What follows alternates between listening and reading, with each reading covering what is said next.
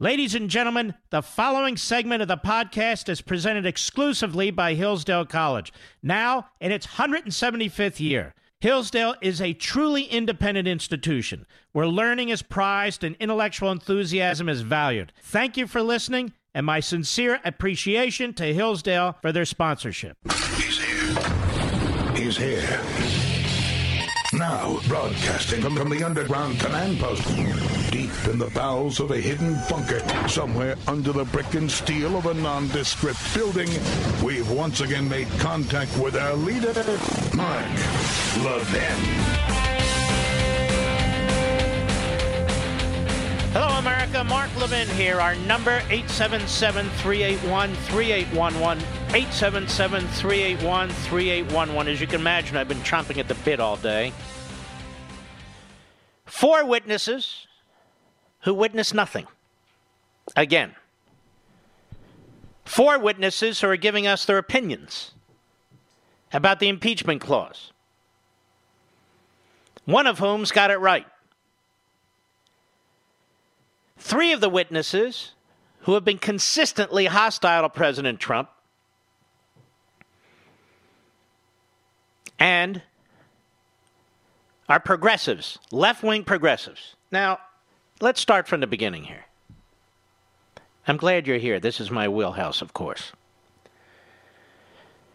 If you're a radical progressive, which 3 of the 4 law school professors are, you don't even believe in the Constitution to begin with. If you read Rediscovering Americanism and the Tyranny of Progressivism, the progressives are at war with our constitutional order. They are at war with our Declaration of Independence and the principles that undergird it.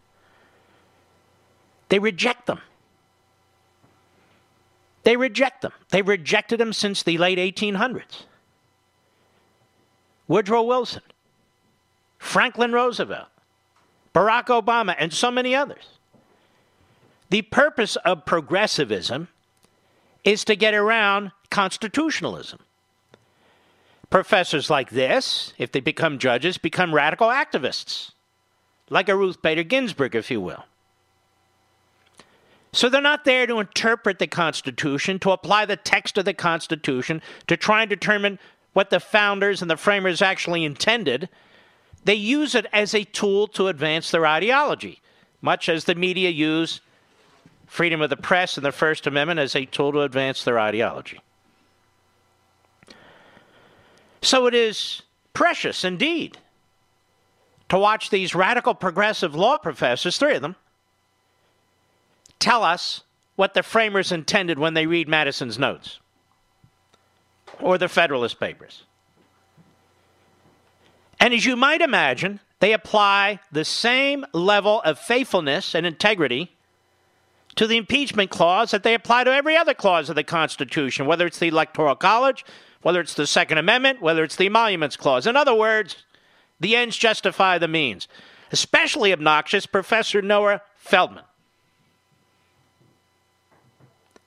All 3, I'll get to Turley in a minute, all 3 of these professors were pretentious, condescending, and arrogant. We're told they have the highest regard in academia. Who cares? Academia is one of the last safe harbors for the Soviet, Maoist, Leninist left, where they are tenured. We have former domestic terrorists who are professors. Only in academia.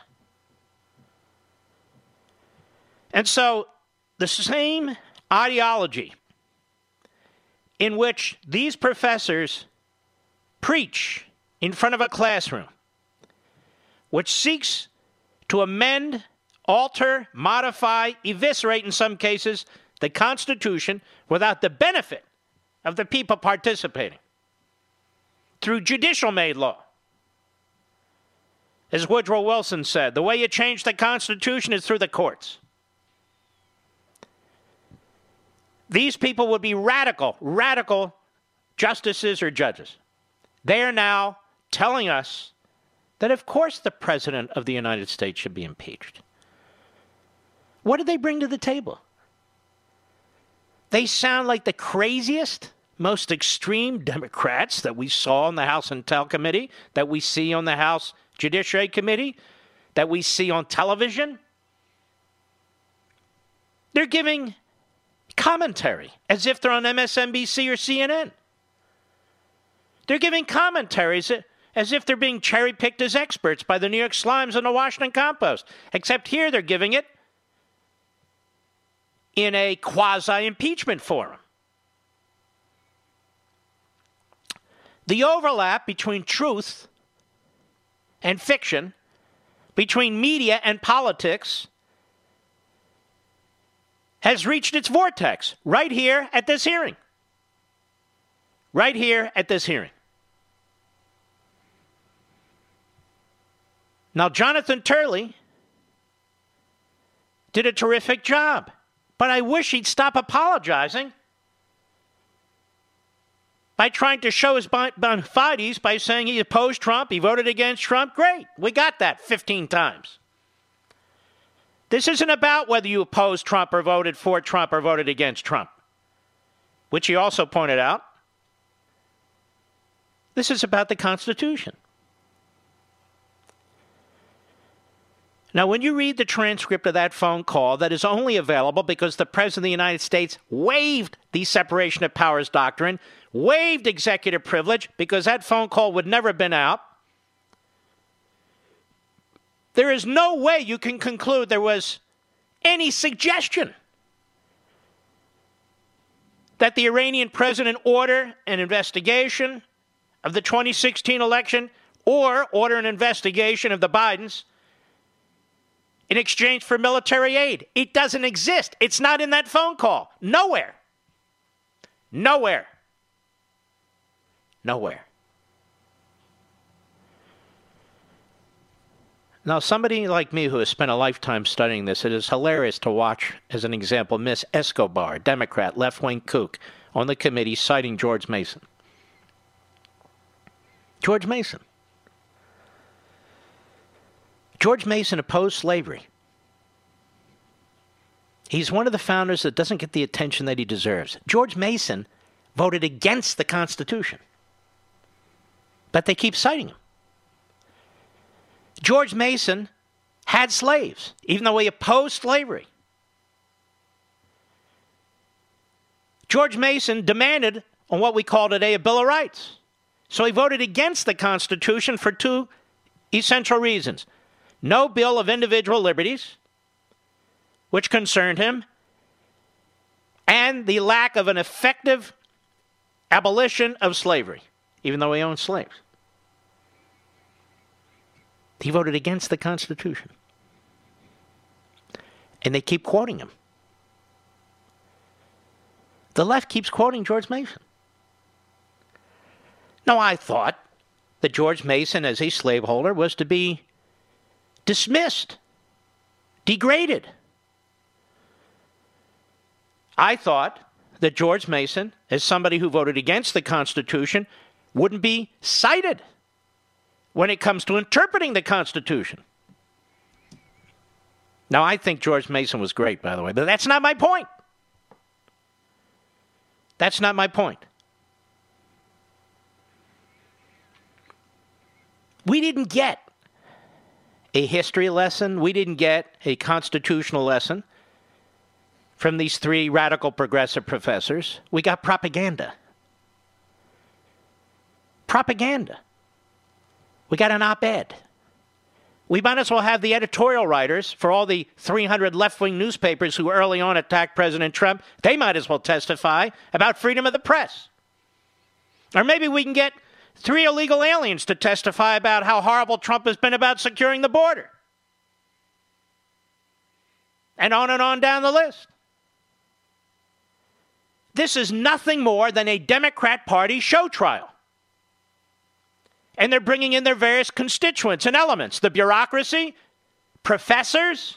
What's next? I don't give a damn what the State Department bureaucracy thinks about a decision by the President of the United States. If their feelings are hurt, screw them. I don't give a damn what 3 knucklehead professors, who really don't even know their topic that well, quite frankly, what they have to say about impeachment. and neither do the vast majority of the American people. This is a show trial for the media masters who work with the Democrats, because they are Democrats, to push the propaganda as aggressively as they can. This is a show trial for the Democrat Party against the president, against the Republican Party for 2020. The Democrats have now figured out how to monetize impeachment hearings, how to monetize their majority status in the House. You and I are paying for all this crap. You and I are paying for all this crap. And then the legal analysts. One legal analyst is asked, and he's been wrong on everything. Do you think this is an impeachable offense? Yes, I would. I would vote for impeachment. Its case is overwhelming. That's a legal analyst? If you want to be a talk show host or a commentator, that's one. You're a legal analyst. You're not elected to Congress. And you've been wrong. You should be apologizing to the audience. You were wrong about a secret indictment against the President of the United States on NDAs under the Federal Campaign Act in the Southern District of New York. You were wrong. You were wrong about obstruction of justice when it came to Mueller and the Mueller report. You were wrong. You were wrong about connecting the dots on Russia collusion. And you're wrong now.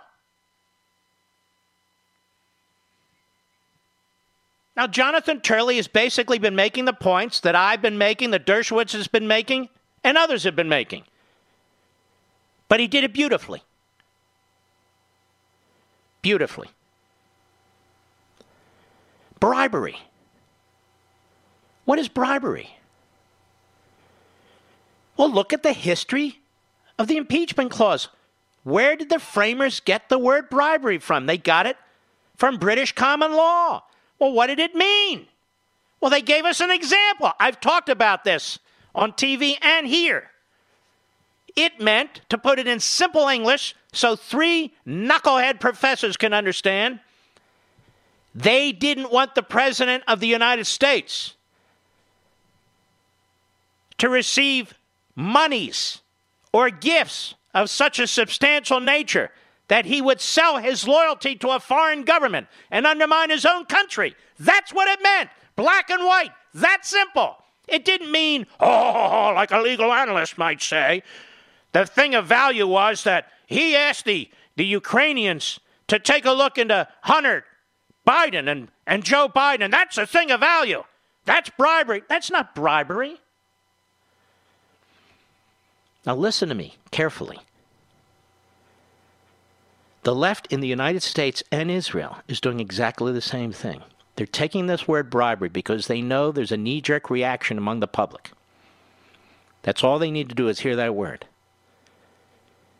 And they're using that word to try and destroy the character, reputation, and administrations of 2 men, Trump and Netanyahu. Bribery has specific meaning in our Constitution. Bribery has specific meaning in criminal law in Israel. In our country, they're trying to use it to take out the president under the impeachment clause.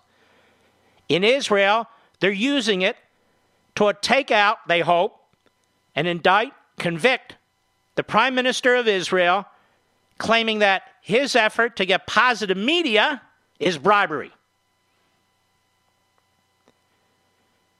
Now, I hear it said this is terrible precedent, that the Republicans will use it against a Democrat president. No, they won't.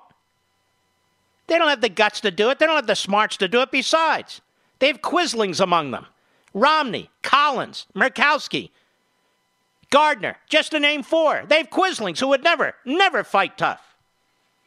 They're the weak underbelly of the Republican Party. The leadership of the Republican Party is old and tired, but they like the trappings of power. McConnell, Cornyn, the rest. Where are they? They're nowhere. The fighters in the Republican Party, you've seen them. They're in the House of Representatives, and by God, they deserve a lot of credit. These Republicans in the House of Representatives are fighting warriors. They are fighting like hell. And the leadership is fighting like hell. To their damn good credit. I've got a hell of a lot more. I'll be right back. Mark Levin.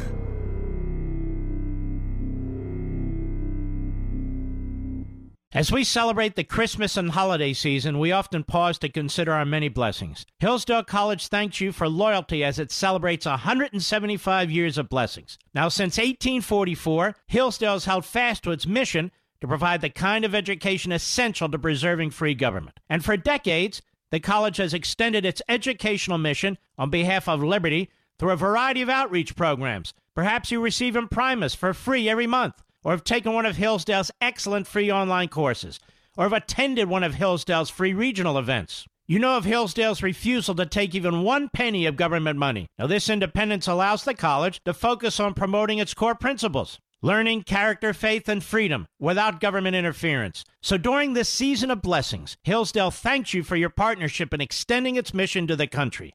Merry Christmas from Hillsdale College, and to learn more, visit levinforhillsdale.com. That's Levin for Hillsdale.com.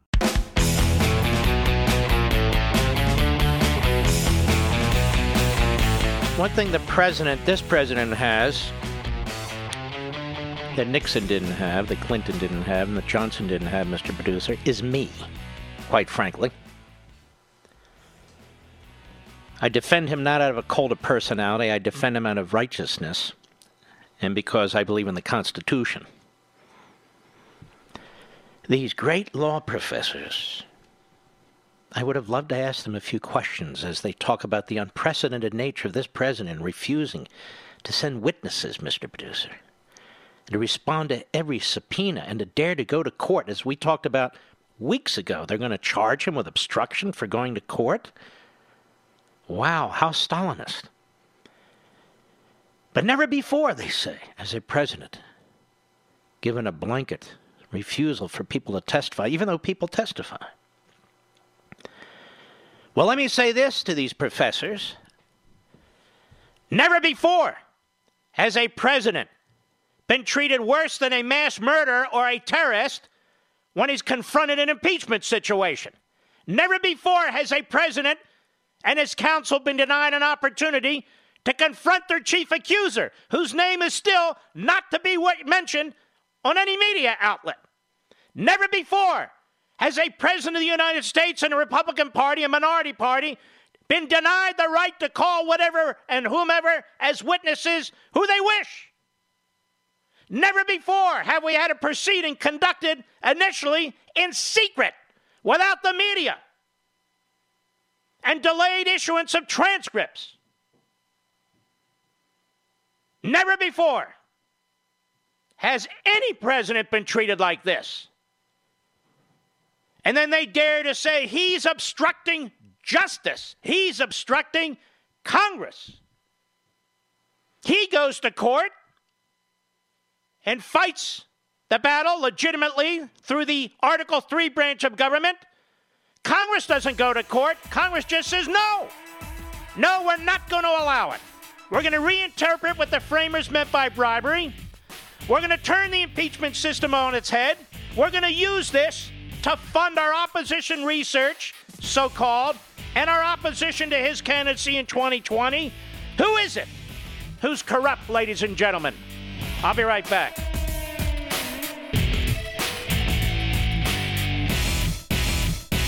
You hear me talk about Hillsdale College a lot, about its rigorous classical liberal arts curriculum, about its exceptionally bright and patriotic students. 175 years ago, Hillsdale College was founded with a mission defined by 4 enduring purposes: learning, character, faith, and freedom. While many institutions have lost their way, Hillsdale College maintains an unwavering commitment to learning, character, faith, and freedom. I've also talked about the great Dr. Larry Arnn, the president of Hillsdale College. He's one of the finest Americans I've ever known. And he explains that these 4 purposes, learning, character, faith, and freedom, remain inseparable in the activity of education at Hillsdale College. He says, learning is difficult and takes more than talent. It takes hard work, which requires character. Freedom is essential for learning, but it is fragile and constantly under threat, so its principles must be studied by all for the sake of its defense. At Hillsdale, faith and learning are integrated toward God because He is the first authority.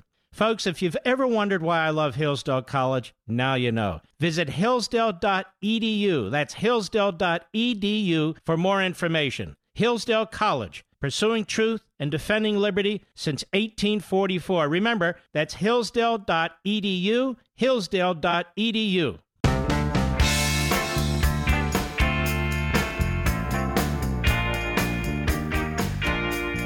Mark Levin, an unapologetic patriot and unapologetic constitutionalist. You can reach him at 877-381-3811. So if these Democrat show trials, now we're going to have Democrats in the media analyzing the Democrat show trials. They know not a damn thing about the impeachment clause or the language in the impeachment clause. You didn't learn a damn thing today.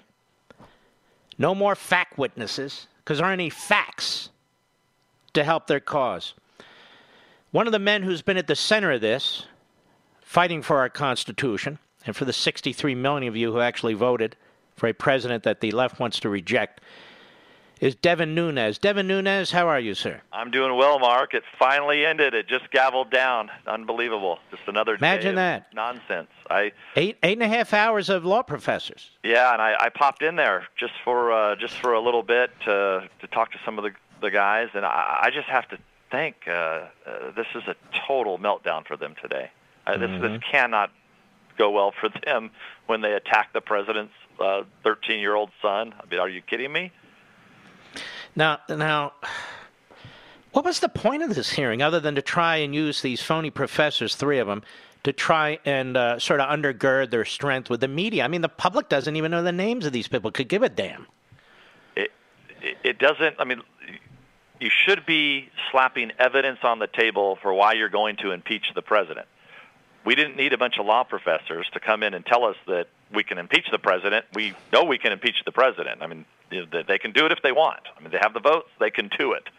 Now, I would advise it, but yeah, this to me, it just looked like. I think did you just call it a show trial?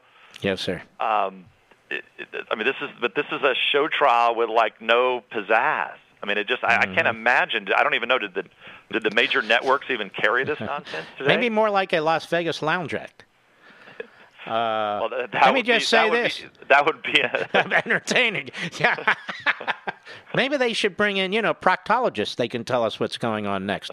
Just one profession after another. Now, Devin Nunes, you have been smeared, and you're not taking it. Tell us about your lawsuit.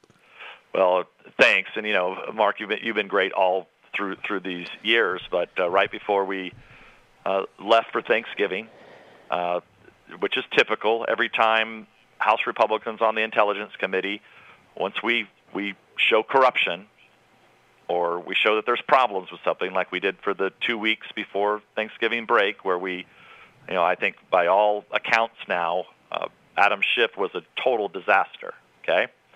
What do? They smear the messenger. So Friday night, CNN comes out with a story that claims that I was in Vienna meeting with Ukrainians in November of 2018. So, and I said at the time, I gave a clear statement out. This was demonstrably false and scandalous fake news. 10 days passed. We built a case. We got all the facts, and we filed in federal court yesterday against CNN because the facts are that not only was I not in Vienna, I actually have pictures of myself in Benghazi, Libya. And I have pictures in Malta getting with the remains of a Army Air Corps soldier from World War II that we were loading into a plane so he could be sent back to his family. I was doing things that the chairman of the Intelligence Committee is supposed to do. And these evil slime balls say that I was in Vienna meeting with Ukrainians. Which, by the way, if I was in Vienna meeting with Ukrainians trying to get to the bottom of the 2016 election, that would be okay. And nothing. This is what I don't get. I thought we liked Ukrainians.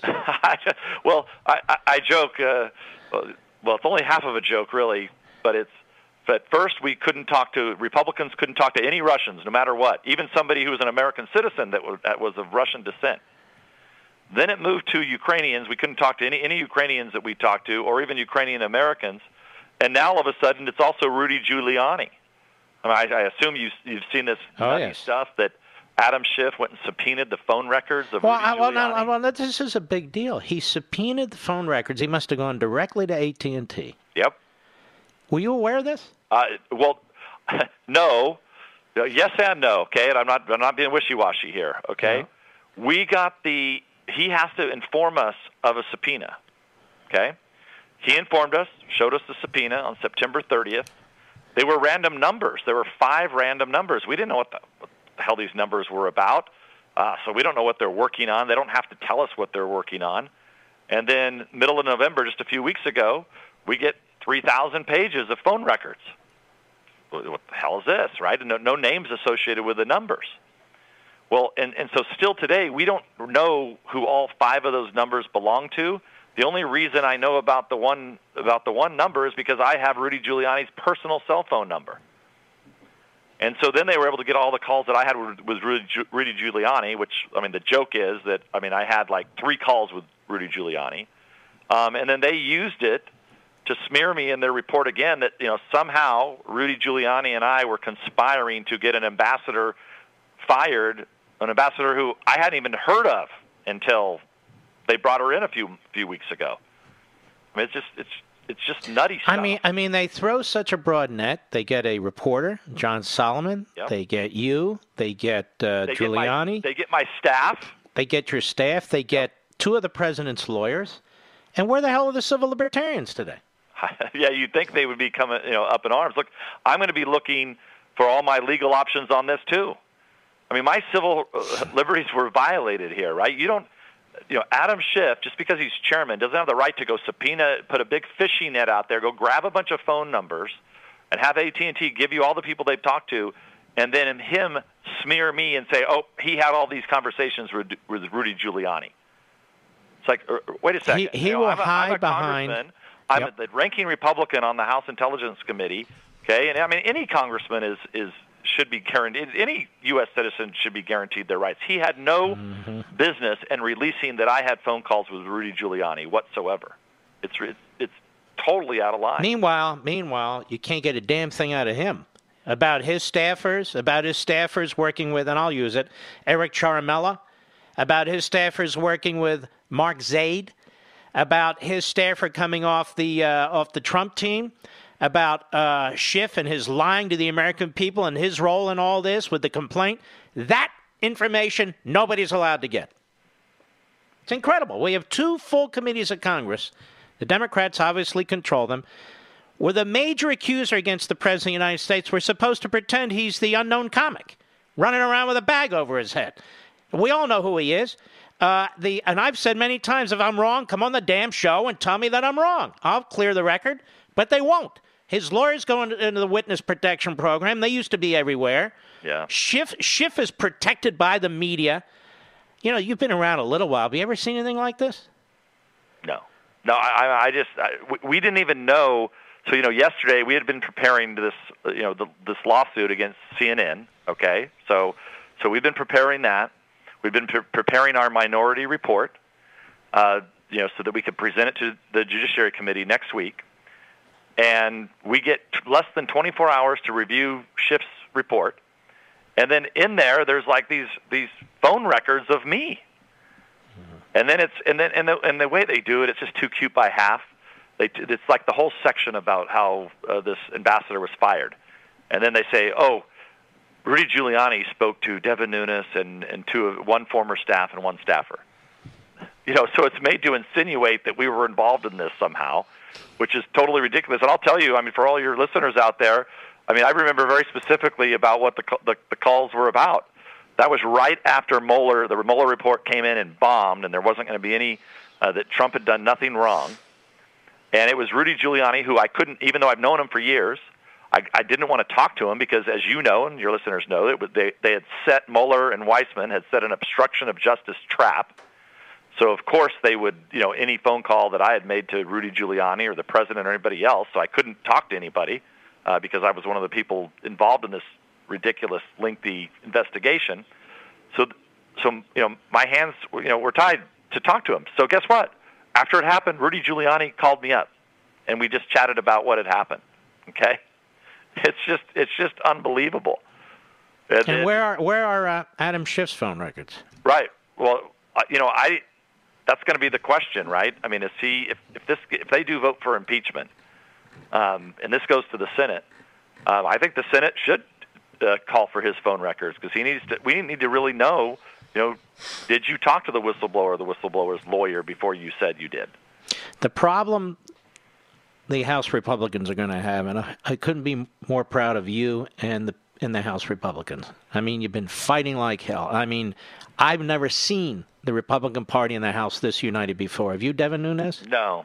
Even today, I think today they did a great job.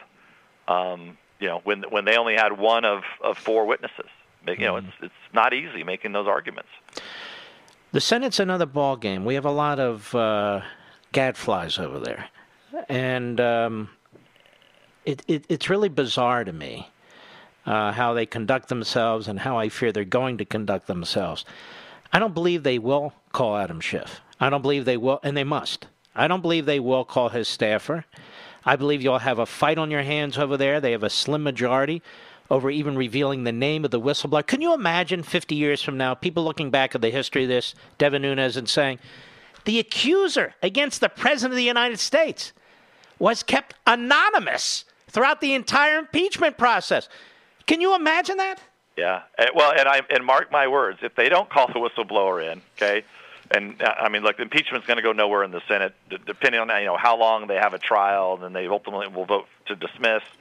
It's going to go nowhere. But if they don't call the whistleblower, mark my words that as soon as this impeachment thing comes out and it's over, you're going to have the whistleblower who's going to get a multi-million-dollar contract and probably be on CNN or MSNBC as an announcer for the rest of his life.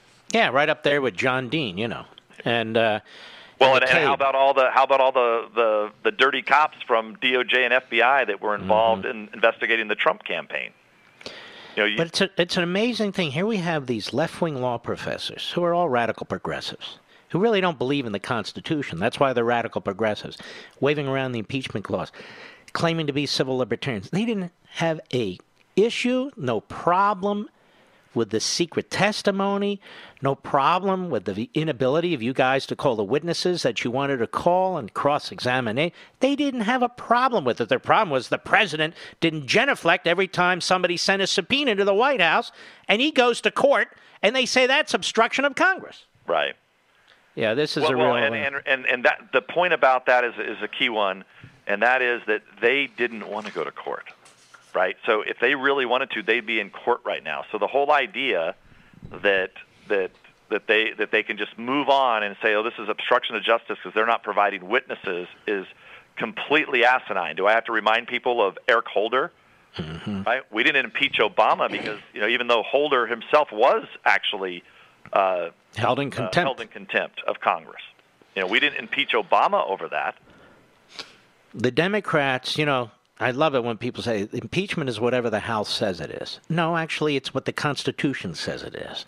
But it's not even the House. And apparently, it's whatever the Democrats in the House say it is. Now, let me ask you one final question, Devin Nunes. We're up against it here. Mm-hmm.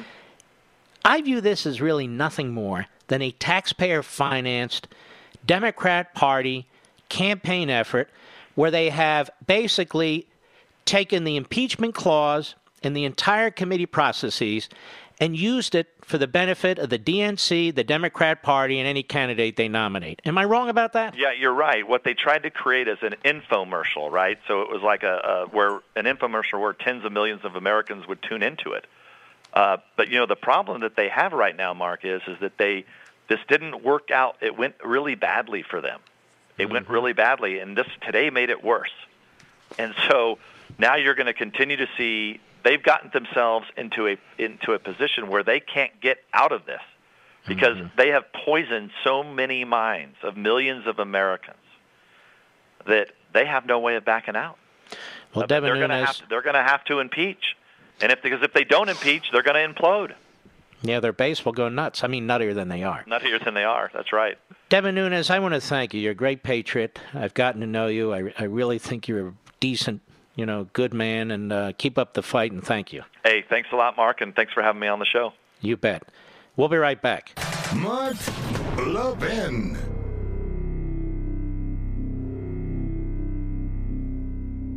As we celebrate the Christmas and holiday season, we often pause to consider our many blessings. Hillsdale College thanks you for loyalty as it celebrates 175 years of blessings. Now, since 1844, Hillsdale has held fast to its mission to provide the kind of education essential to preserving free government. And for decades, the college has extended its educational mission on behalf of liberty through a variety of outreach programs. Perhaps you receive Imprimus for free every month, or have taken one of Hillsdale's excellent free online courses, or have attended one of Hillsdale's free regional events. You know of Hillsdale's refusal to take even 1 penny of government money. Now, this independence allows the college to focus on promoting its core principles: learning, character, faith, and freedom without government interference. So during this season of blessings, Hillsdale thanks you for your partnership in extending its mission to the country. Merry Christmas from Hillsdale College, and to learn more, visit levinforhillsdale.com. That's Levin for Hillsdale.com.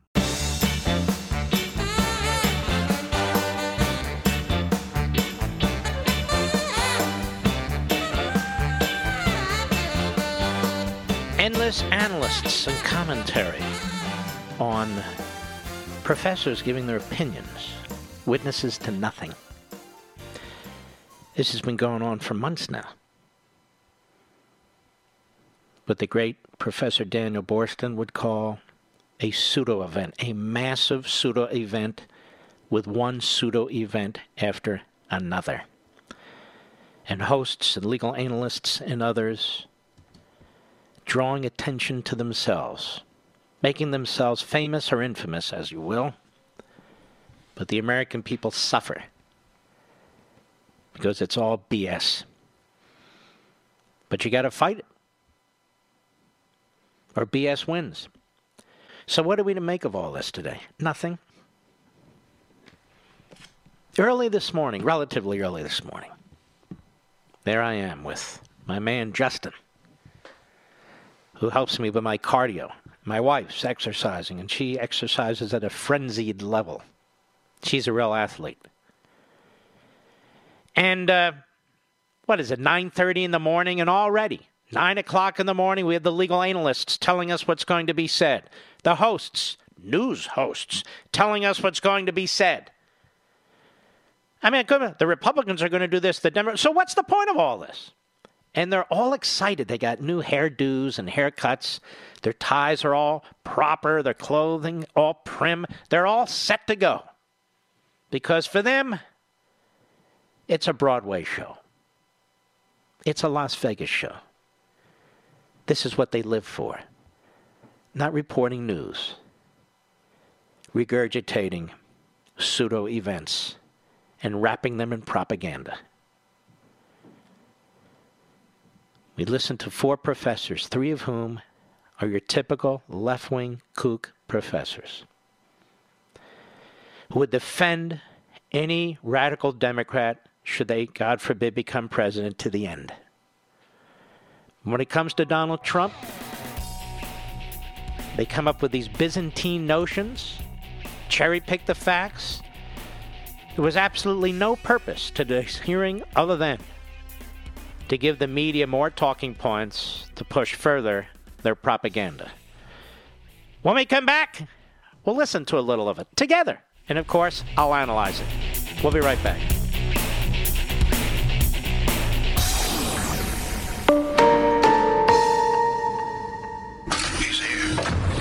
He's here.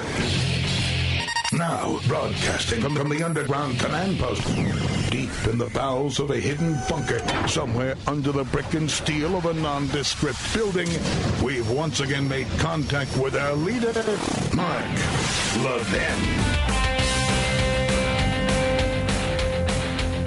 Hello, everybody. Mark Levin here. I hope you're sticking with us through the entire program. Our number, 877-381-3811, 877-381-3811. We'll take things a little out of order here. Pamela Karlan is a law professor at Stanford. These leftists who work in these leftist administrations have no problems getting jobs in these law schools or colleges and universities. Because the faculty and the administrators, they hire people of like mind. And this is why you see them overwhelmingly left-wing. And I posted today, 3 out of 4 of the law professors testifying oppose Trump. Which actually isn't that bad, because in most law schools, it's 9 out of 10 law professors. Maybe to 1. Maybe it's even worse. That's how bad academia is. And Pamela Karlan worked in the Obama administration. She's a fraud. She was giving political speeches and trying to wrap them in the Constitution. Just remember what I said at the beginning of the show, and 250,000 you, or 300,000 of you read, Rediscovering Americanism and the Tyranny of Progressivism. Dust it off. You cannot be a progressive and a constitutionalist. It's impossible. So they have it both ways. But here she is. Listen to what she says in part. Cut 13, go. What comparisons, Professor Karlan, can we make between kings that the framers were afraid of and the president's conduct today? So kings could do no wrong because the king's word was law. And contrary to what President Trump has said, Article 2 does not give him the power to do anything he wants. Hold on. Does Article 1 give Congress the power to do anything it wants? No. Does the impeachment clause give Congress the power to do anything it wants? No. It has the sole power over impeachment, but it doesn't begin and end there. The Constitution has specific language about what impeachment is for. So this sole power stuff doesn't just go one way. Just because Congress issues a slew of subpoenas trying to break into the president, that is the executive's most closest circle of advisors, doesn't make it constitutional. Anyway, go ahead. I'll give you one example that shows you the difference between him and a king, which is the Constitution says there can be no titles of nobility. So while the president can name his son Baron, he can't make him a baron. Does this sound like a serious constitutional scholar or a political Obama hack dressed up as a law professor with tenure? So it's a cheap shot at a 13-year-old. Because anything goes when it comes to Trump. And notice she laughs. She laughs, the idiot asking the question. Sheila Jackson Lee. Now, Matt Gaetz gets a swing at this, and he's terrific, really. And when it comes to him finally, here's what he says. Cut 15, go. Now, let me also suggest that when you invoke the president's son's name here, when you try to make a little joke out of referencing Barron Trump, that does not lend credibility to your argument. It makes you look mean. It makes you look like you're attacking someone's family, the minor child of the president of the United States. So let's see if we can get into the facts. To all of the witnesses, if you have personal knowledge of a single material fact in the Schiff report, please raise your hand. And let the record reflect no personal knowledge of a single fact. And you know what? That continues on the tradition that we saw from Adam Schiff, where Ambassador Taylor could not identify an impeachable offense. Mr. Kent never met with the president. Fiona Hill never heard the president reference anything regarding military aid. Mr. Hale was unaware of any nefarious activity with aid. Colonel Vindman even rejected the new Democrat talking point that bribery was invoked here. Ambassador Volker denied that there was a quid pro quo, and Mr. Morrison said there was nothing wrong on the call. The only direct evidence came from Gordon Sondland, who spoke to the President of the United States, and the President said, "I want nothing. No quid pro quo." And you know what? If wiretapping a political opponent's an impeachable offense, I look forward to reading that Inspector General's report, because maybe it's a different president we should be impeaching. Well said. So they trash him. They try and dismiss him. Does anybody know if Pamela Karlan has any children? I don't say that to be provocative. Should we mock her children? Pictures of her children? The names of her children? How would she like it? How would her supporters in the media like it? How would all these sleazeball websites like it? They wouldn't. They wouldn't. Jim Jordan, cut 16, go. Before Speaker Pelosi announced the impeachment inquiry 10 weeks ago on September 24th, before the call between President Trump and President Zelensky on July 25th, before the Mueller hearing in front of this committee on July 24th, before all that, 16 of them had already voted to move forward on impeachment. 16 Democrats on the Judiciary Committee had already voted to move forward on impeachment, yet today we're talking about whether the positions they've already taken are constitutional. Seems a little backward to me. I mean, we can't get agreement. I mean, we got four Democrats or four people who voted for Clinton. Let's just stop a minute. I have to say this about Jim Jordan. He is a spectacular representative. There are really good representatives. There are some who are great. He is a spectacular representative, as is Nunes. But Jordan fights day in and day out for liberty and the Constitution. He's not even a lawyer, I don't think. But he's smarter than a lawyer. Smarter than all those law professors put together. Go ahead. Yet today we're talking about the Constitution. Now, Professor Turley, you've been great today, but I think you were wrong on one thing. You said this is a fast impeachment. I would argue it's not a fast impeachment. It's a predetermined impeachment. Predetermined impeachment done in the most unfair partisan fashion we have ever seen. No subpoena power for Republicans. Depositions done in secret, in the bunker, in the basement of the Capitol. 17 people come in for those depositions. No one could be in there except a handful of folks that Adam Schiff allowed in those depositions. Chairman Schiff prevented witnesses from answering Republican questions. Every Democrat question got answered. Not every Republican question. Democrats denied Republicans the witnesses we wanted in the open hearings that took place 3 weeks ago. And of course, Democrats promised us the whistleblower would testify and then change their mind. And they changed their mind. Why? Because the whole world discovered that Adam Schiff's staff had talked to the whistleblower, coordinated with the whistleblower with no firsthand knowledge, bias against the president, who worked with Joe Biden, whose lawyer in January of 17 said the impeachment process starts then. That's the unfair process we've been through. And the reason it's been unfair, let me just cut to the chase. The reason it's been unfair is because the facts aren't on their side. The facts are on the president's side. 4 key facts: will not change, have not changed, will never change. We have the transcript. There was no quid pro quo in the transcript. The 2 guys on the call, President Trump and President Zelensky, both said no pressure, no pushing, no quid pro quo. The Ukrainians, third, didn't know that the aid was held up at the time of the phone call. And fourth, and most important, the Ukrainians never started, never promised to start, and never announced an investigation in the time that the aid was paused. Never once. But you know what did happen in those 55 days that the aid was paused? There were 5 key meetings between President Zelensky and senior officials in our government. 5 key meetings. We had the call on July 25th. The very next day, July 26th, we had Ambassador Volker, Taylor, and Sondland meet with President Zelensky in Kyiv. We then had Ambassador Bolton, end of August, meet with President Zelensky. We then had the Vice President meet with President Zelensky on September 1st, and we had 2 senators, Republican and, more importantly, Democrat Senator Murphy with Republican Senator Johnson meet with President Zelensky on September 5th. None of those 5 meetings was aid ever discussed in exchange for an announcement of an investigation into anybody. Not one of them. And you would think the last 2, after the Ukrainians did know the aid was being held, you would think it would come up then. Particularly the one where you got Senator Murphy, the Democrat, there talking about it. Never came up. The facts are on the president's side.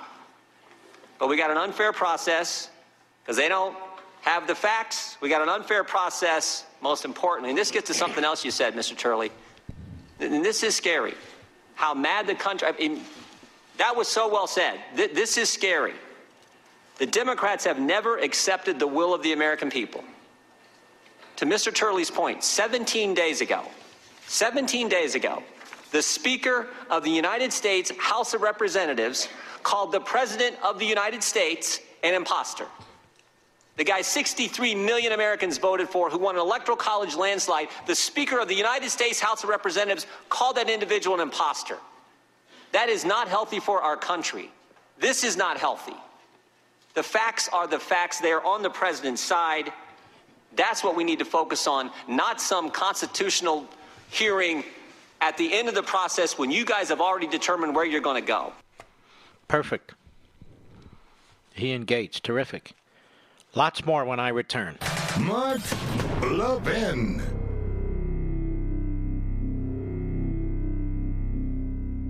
In today's digital age, where cyber threats loom larger than ever, safeguarding your personal information is paramount. So why is Congress considering a law that could put your credit card data at greater risk of being hacked and exposed to foreign networks? This Durbin-Marshall credit card bill could jeopardize your financial data, make it more susceptible to cyber intrusions. It's a controversial bill that proposes a shift in billions of dollars worth of consumer transactions to payment networks that lack the robust security measures consumers rely on. Who could possibly want that? Well, the answer? Woke corporate megastores seeking to inflate their multi-billion-dollar profit margins. The Durbin-Marshall credit card bill will undermine our safe and convenient payment systems and endanger your data security. It's time to take a stand. Visit electronicpaymentscoalition.org. Make your voice heard. Tell your senators to oppose the radical Durbin-Marshall credit card bill, paid for by the Electronic Payments Coalition.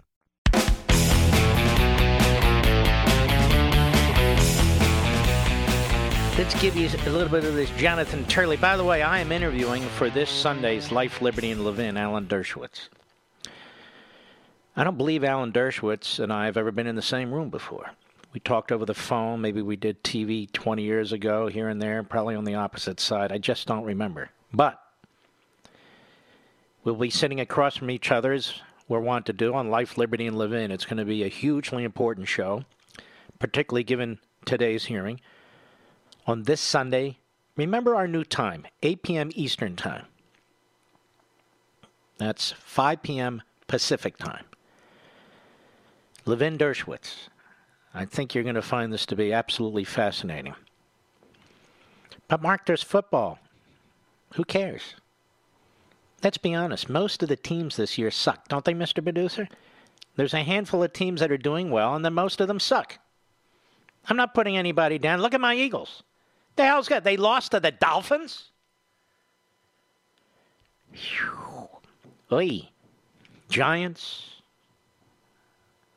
Dallas is looking kind of goofy. You know, I love the top guys over there, the Redskins, so I'm not going to say anything about that. I mean, after all, their two top quarterbacks broke their legs in horrific ways, almost exactly the same way. And, you know, they're kind of stuck. Can't say that for these other teams.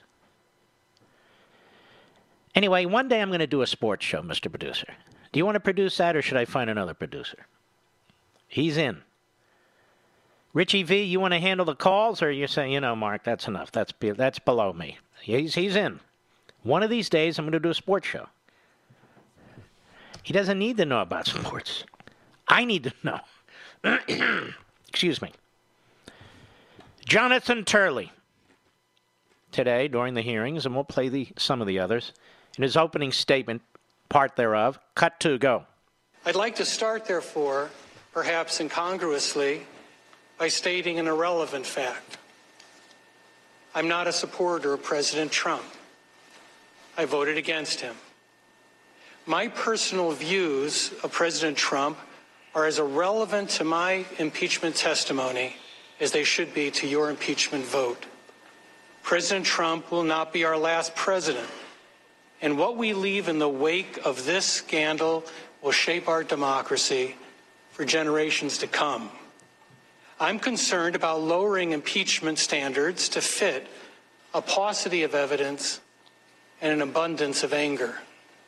I believe this impeachment not only fails to satisfy the standard of past impeachments, but would create a dangerous precedent for future impeachments. And he's right, of course, with one caveat. Republicans don't do this sort of thing. You'll say Clinton. Well, Clinton committed felonies, numerous felonies. Ken Starr went up, testified, talked about his report, had to defend it, had to explain the 11 felonies that he believed Clinton committed, and that was compelled under the Independent Counsel statute, which has since lapsed. Adam Schiff is a coward. He's covering up everything that he's done. He was claiming that he's the Ken Starr, you see. And everybody said, okay, then you need to testify to it. I didn't really mean it. Not Ken Starr.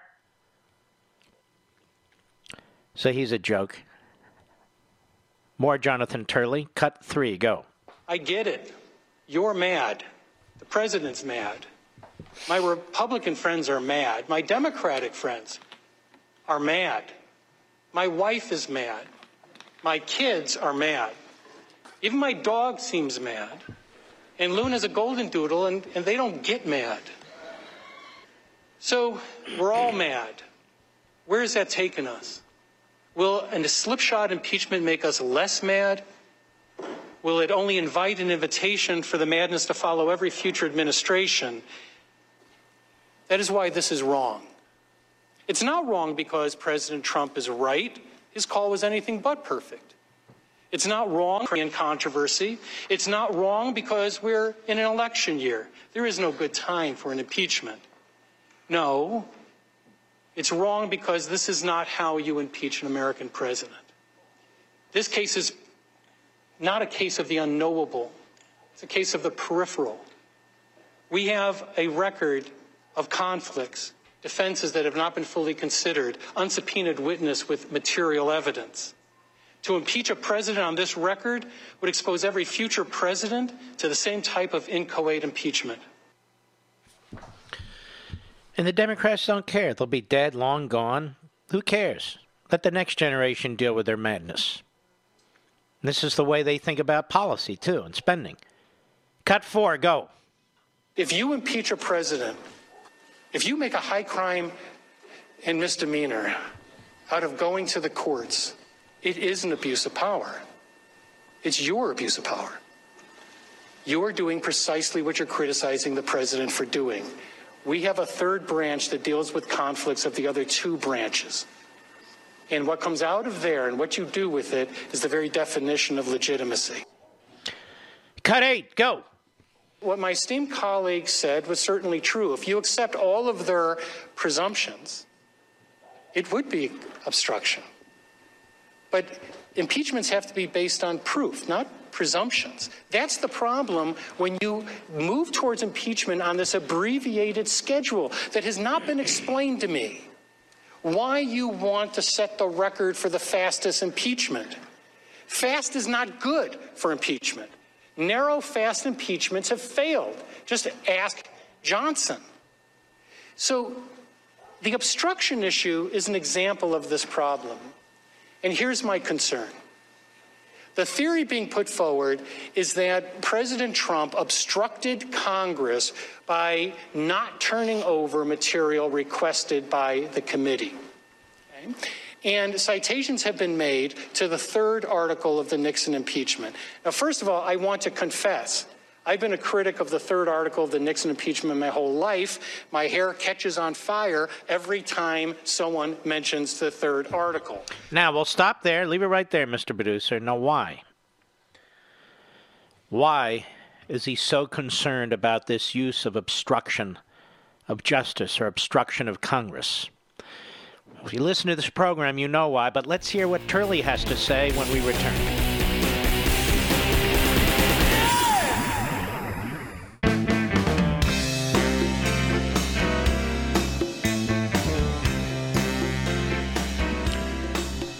Let us continue. All right.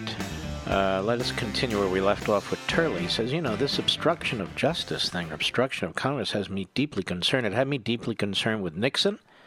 Has me deeply concerned now. Why is that? Go ahead. Okay.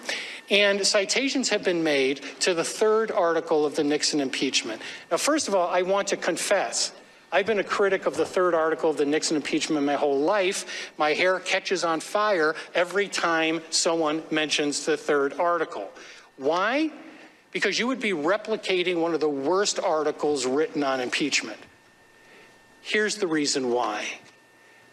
Peter Rodino's position as chairman of Judiciary was that Congress alone decides what information may be given to it. Alone. His position was that the courts have no role in this. And so If by that theory, any refusal by a president based on executive privilege or immunities would be the basis of impeachment. Now let's stop there. Are there any limits to what Congress can do? Of course. Congress isn't exempted from checks and balances. Congress isn't exempted from separation of powers. And there's always this rub. So Congress can't say, we're going to impeach you because you don't do exactly what we say. Again, Madison spoke to this. Madison was concerned that a president not become a captive of the House or the Senate or the Congress generally. And that's exactly what would happen. Would they impeach a president because he doesn't do exactly what Congress tells him to do? Particularly under these circumstances where they have this show trial going on where all notion of legitimate processes, of due process of any kind, has been abandoned. Go ahead. Is essentially the theory that's being replicated today. President Trump has gone to Congress, to the courts. He's allowed to do that. We have 3 branches, not 2. Yeah. Constitutional scholars sitting to his, I think they were his right. Didn't much matter. We have Noah Feldman. Noah Feldman. Harvard University. Cut 5, go. That on its own, soliciting the leader of a foreign government in order to announce investigations of political rivals and perform those investigations would constitute a high crime and misdemeanor. Now let's stop. Not only would it not constitute a high crime and misdemeanor, not only would not constitute a high crime and misdemeanor, it never happened. Go ahead. But the House also has evidence before it that the president committed 2 further acts that also qualify as high crimes and misdemeanors. In particular, the House heard evidence that the president placed a hold on critical U.S. aid to Ukraine and conditioned its release on announcement of the investigations. They have no first-hand evidence of that whatsoever. This is a constitutional scholar, you understand. There's no first-hand information of that whatsoever. Period. Go ahead. And of the discredited CrowdStrike conspiracy theory. Furthermore, the House also heard evidence. How about the discredited Russia collusion with the Trump campaign conspiracy theory? Nobody's been fired in any newsroom. Nobody's resigned in the House or the Senate. How about that conspiracy theory? Go ahead. Conditioned a White House visit desperately sought by the Ukrainian president on announcement of the investigation. No, he didn't. And there were witnesses who are to the contrary, like Ron Johnson, senator, who sat in a number of those discussions and meetings. That's not true. That's a lie. Go ahead. Both of these acts constitute impeachable high crimes and misdemeanors under the Constitution. But they didn't happen, and they're not impeachable high crimes and misdemeanors anyway. How so? But they didn't happen. If they did happen, ladies and gentlemen, why aren't these witnesses dragged in front of the House Judiciary Committee before we get our constitutional scholars? Go ahead. They each encapsulate the framers' worry that the President of the United States... Why do you care what the framers worried about? You're a radical progressive. You dismiss the framers as slaveholders. You cherry-pick which parts of the constitutions you like and dislike. So why do you care? Go ahead. He means whatever to ensure his reelection. And that is the reason... He didn't do anything to ensure his reelection. What does he mean, ensure his reelection? We can't be sure Biden will even be the nominee. So how would that ensure his reelection? Now, these are law professors? Are they part of the political science club over there at Yale and Harvard and Stanford? Then we get Pamela Karlan, who former Obama appointee. Cut 6, go. Do President Trump's demands on Ukraine also establish the high crime of bribery? Yes, they do. Can you explain why, please? What president's demands? Now, we have read repeatedly that phone call that the president had. He didn't make any demands. Do us a favor. He's talking about the 2016 investigation that's already underway with the Attorney General and the U.S. Attorney from Connecticut. In other words, help them. And you might want to look into the Bidens, too, and the firing of the prosecutor and so forth. There were no demands. There were no exchanges. There were no promises. There were nothing. Go ahead. Sure.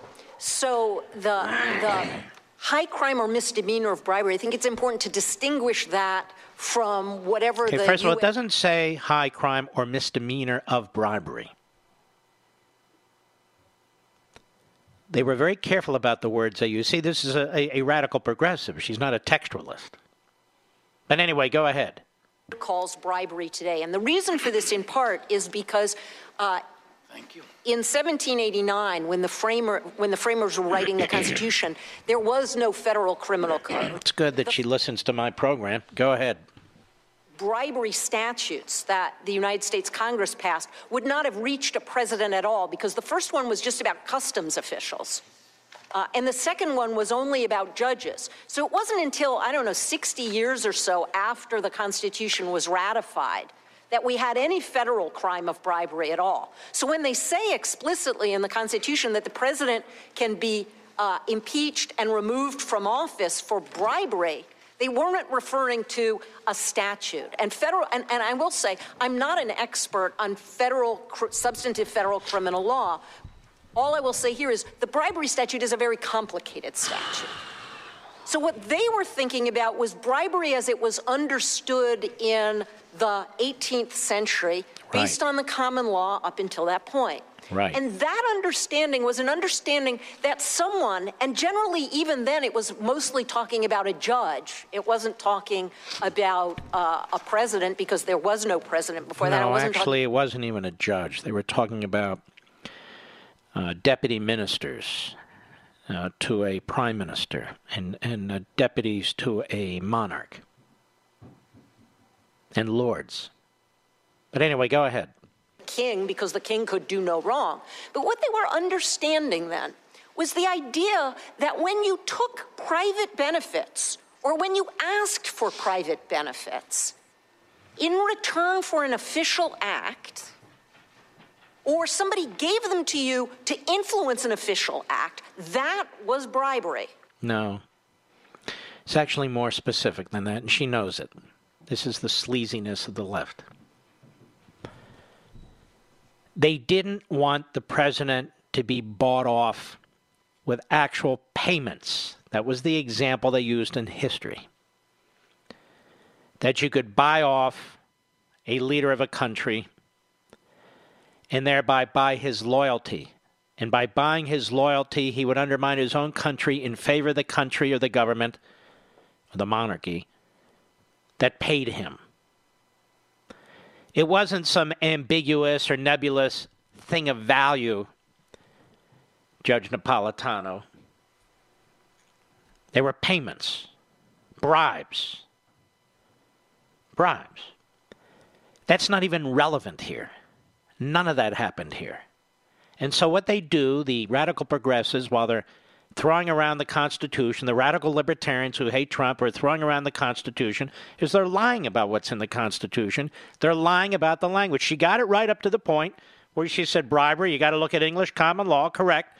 There was no federal statute related to that, correct. There was no criminal code, which is why I don't understand why all these former federal prosecutors are experts. But anyway, she's right up to that, and then she gets it wrong at the end because she's spinning.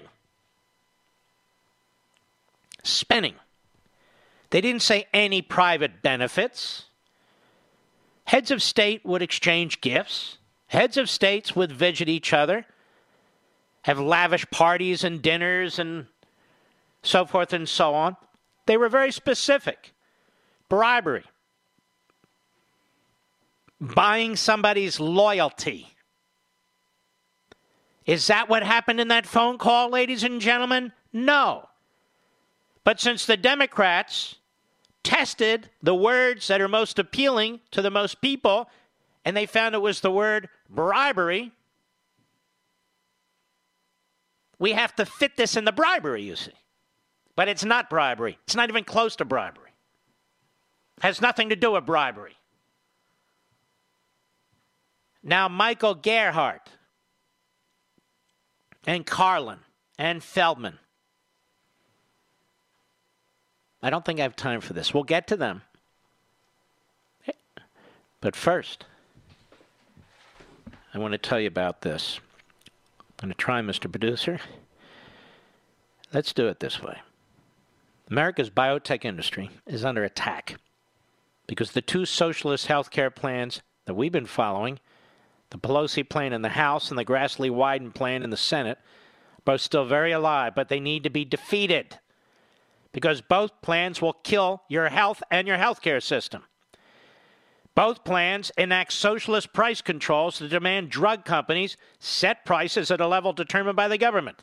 You and I both know that allowing the government to control private industry pricing hurts companies and their ability to hire, lower prices, or make new products.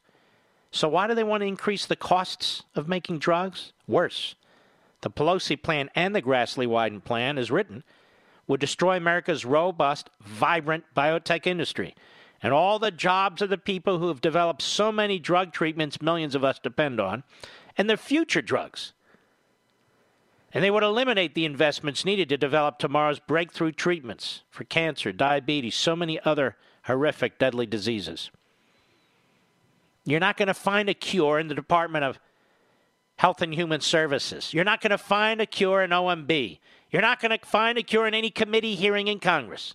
The hard work's done in the private sector, in the laboratories. But maybe they can find a cure for socialism. Get the facts. Go to truehealthcarefacts.com, truehealthcarefacts.com. That's truehealthcarefacts.com. We'll be right back. Mark Levin.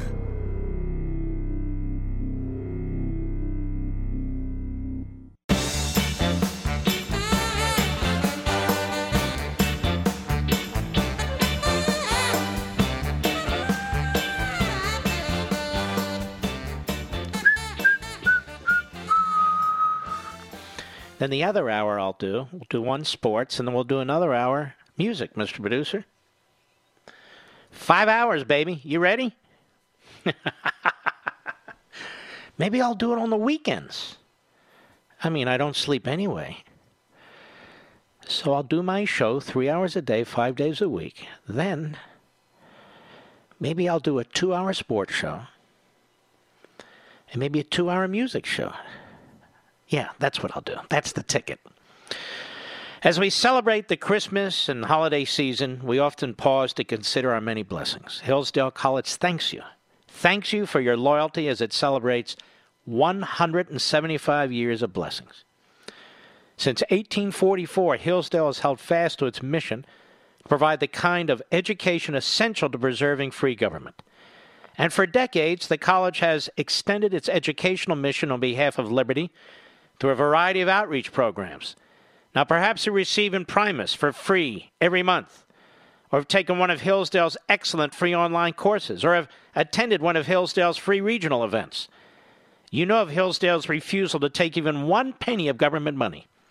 Now, this independence allows the college to focus on promoting its core purposes, learning, character, faith, and freedom, without government interference. At no time in our nation's history has there been a greater need for the kind of classical liberal arts education that Hillsdale offers on its campus and nationwide. So during this season of blessings, Hillsdale thanks you for your partnership in extending its mission to the country. Merry Christmas from Hillsdale College. To learn more, please visit right now, levinforhillsdale.com, levinforhillsdale.com, levinforhillsdale.com. Couple more things with the holidays coming. Have you signed up for Levin TV yet? Seriously. We're duking it out on this impeachment issue. It's going to go on, unfortunately, for a few more months. We have a presidential election now. There's going to be no better place than this radio show, Life, Liberty, and Levin, and Levin TV. People who have subscribed to Levin TV love it. The number of people who resubscribe is really through the roof. And you not only get Levin TV, you get a bunch of other great hosts. This guy, Dave Rubin. I never heard of this guy, Dave Rubin, before. I'm watching this guy, Dave Rubin. This guy's good. A former leftist. He's gay. That means nothing to me. He's a human being. He's really sharp. Then my buddy Glenn Beck. My buddy Eric Bolling. Andrew Wilkow. Phil Robertson. I mean, it is a heavy-duty lineup. You're not going to find this lineup anywhere else on digital TV. And digital TV is the future. It's the future. Because you can take it with you and watch it anywhere. So please call 844-LEVIN-TV, 844-LEVIN-TV. I'm going to make an executive decision. Tell them you just heard me say this on my radio show, and Mark said you want $10 off your annual subscription.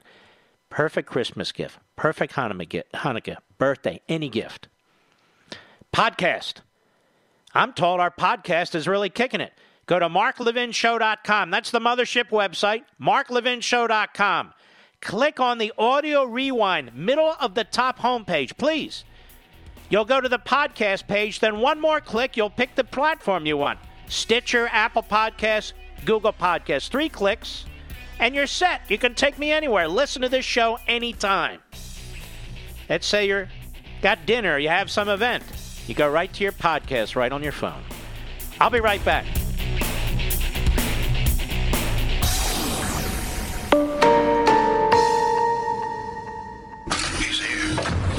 He's here.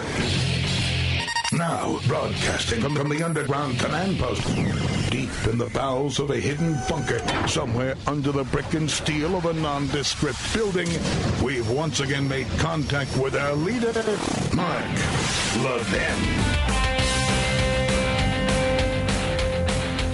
Hello, everybody. Mark Levin here. Our number, 877-381-3811, 877-381-3811. A lot going on this hour. We're going to give you an update at Convention of States. There's some real hot activity going on in 2 or 3 states. We'll have Mark Meckler on the program. Very important. You know, I believe in competition. I'm a radio host. The competition is enormous. There are literally thousands of terrestrial stations. There's podcasts. There's other forms of online and app broadcasting. And in this time slot, I've managed to rise to the top. There's competition when you're writing books among publishers for your interest, for you to secure a copy of a book. You have the biggest selling conservative book of the year on freedom of the press, thanks to you. Levin TV and The Blaze. We compete with other outlets, Fox Nation, The Daily Wire. They're all wonderful. Wonderful, wonderful, wonderful. I'm so thrilled they're all out there. They're all friends of mine. And, of course, websites. The Blaze has a wonderful website. Breitbart. Right Scoop. Red State. Oh, boy. I shouldn't have gone down this line, Mr. Producer. Instapundit. PJ Media. There's so many. I apologize for anybody I've missed. There are news aggregators out there. Matt Drudge. Now, Drudge has decided to change his content model, in my view. And I consider Matt a good friend. I don't know if he still considers me a good friend.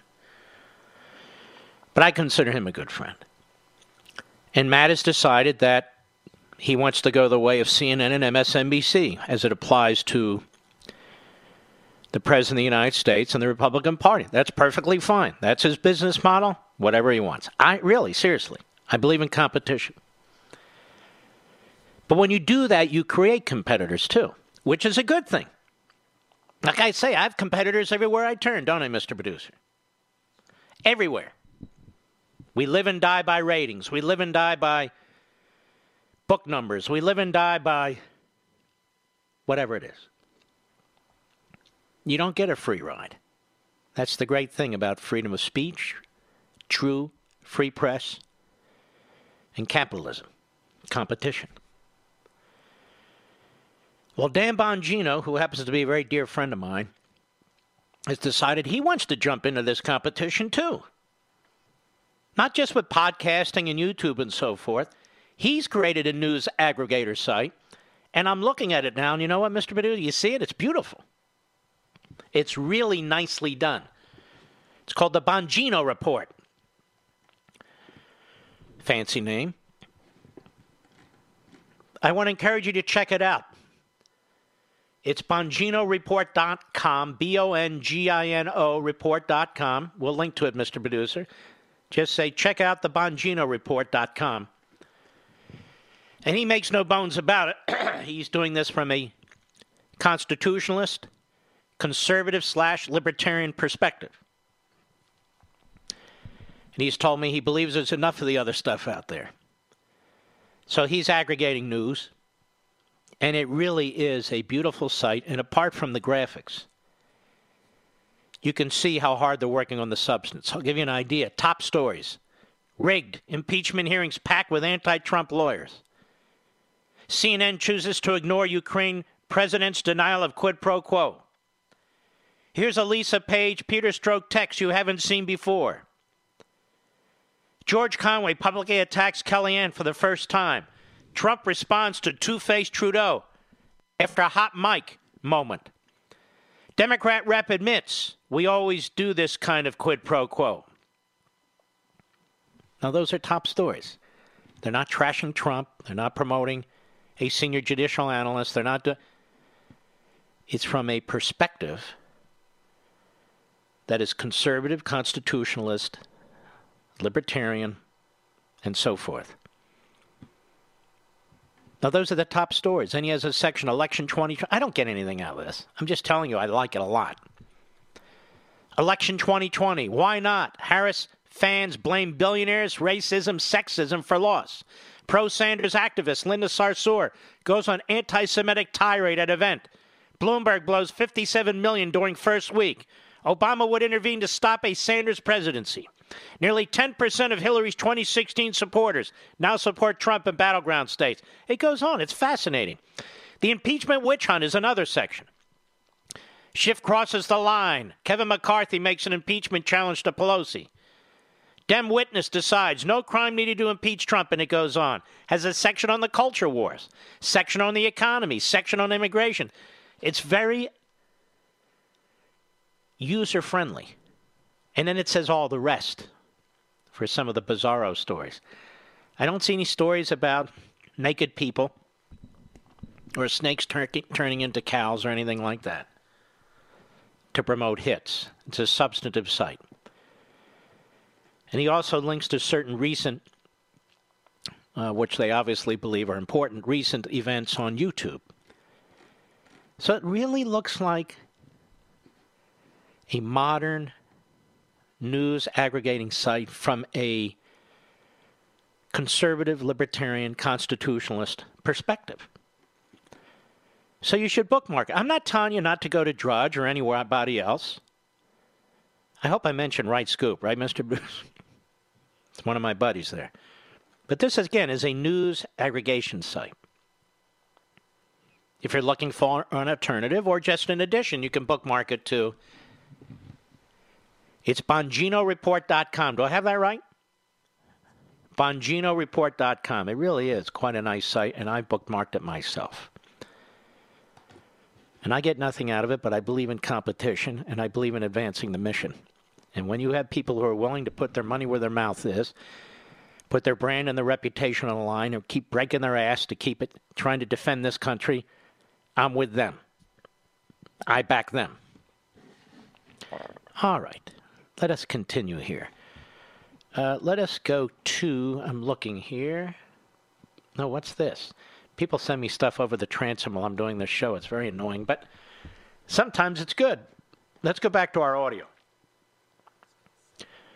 We were on cut 7. Micah Gerhardt, Pamela Karlan, Noah Feldman, all never Trumpers, all hate Trumpers, all leftists, and of course, all law professors. And I don't know about you, but when I'm trying to convince the American people of a position that I believe in, I bring in left-wing radical law professors. Cut 7, go. In your view, is there enough evidence here to charge President Trump with the high crime and misdemeanor of obstruction of Congress?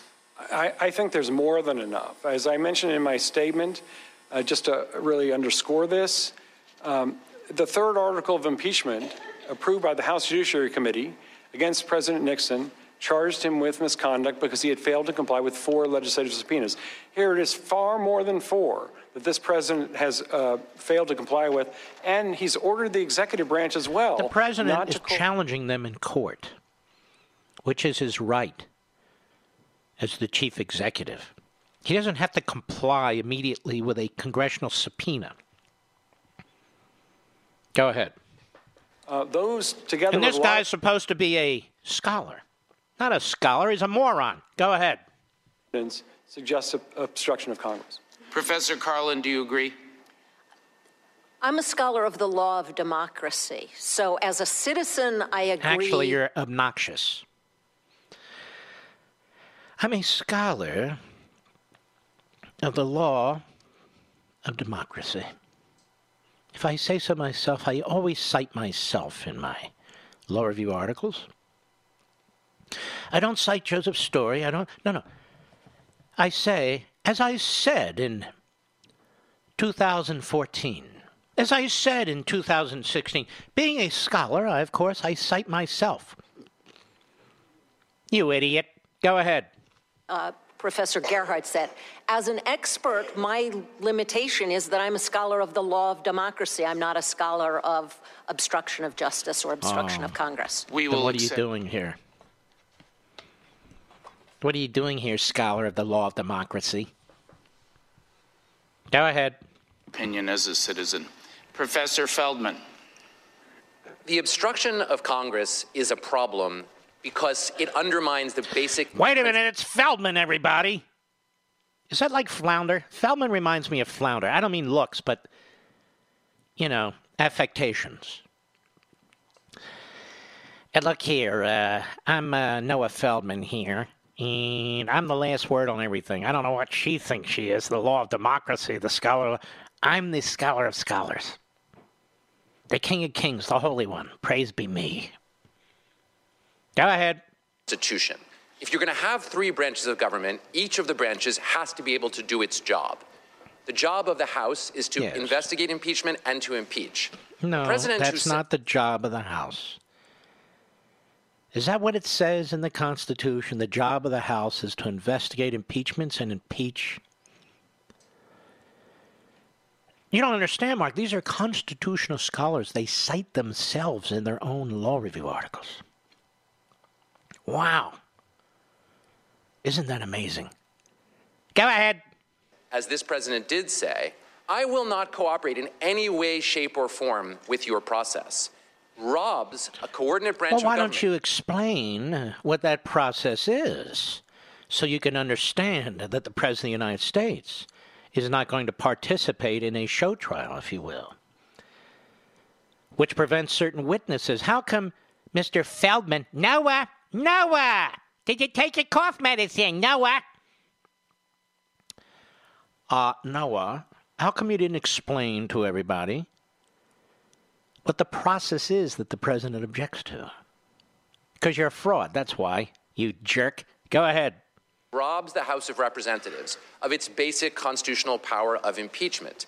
When you add to that the fact that the same How does president... it rob the House of Representatives of its power to impeach? Isn't that what they're doing now? Guy makes no sense. But he's a Harvard professor. Just as Elizabeth Warren was a Harvard professor. Now, did he pretend to be an Indian Native American as well? Mr. Feldman? Mr. Feldman. How did you get into Harvard, Mr. Feldman? Go ahead. My Department of Justice cannot charge me with a crime, the president puts himself above the law. First of all, the president never said, my Department of Justice can't charge me with a crime. The Office of Legal Counsel said that under both Clinton and Nixon. This president's Justice Department never asserted anything, you idiot. Oh, what a law scholar. Oh. Go ahead. Not cooperate in an impeachment inquiry. I don't think it's possible to emphasize this strongly enough.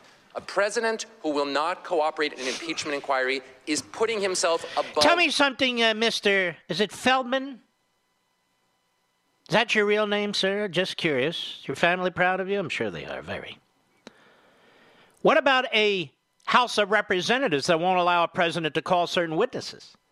What about a House of Representatives that won't allow the president's counsel to be present during secret testimony in a bunker in the basement of the House? Tell me, Mr. Feldman, constitutional scholar, name a single impeachment proceeding where that has ever occurred. Matter of fact, name a single impeachment proceeding where the proceeding starts in the House Intelligence Committee. Oh, we have a lot of questions. What do you think about that, Noah? May I call you Noah? I feel like I know you. Go ahead. Yourself above the law. Shut up, you idiot. I'll be right back. Mark Levin.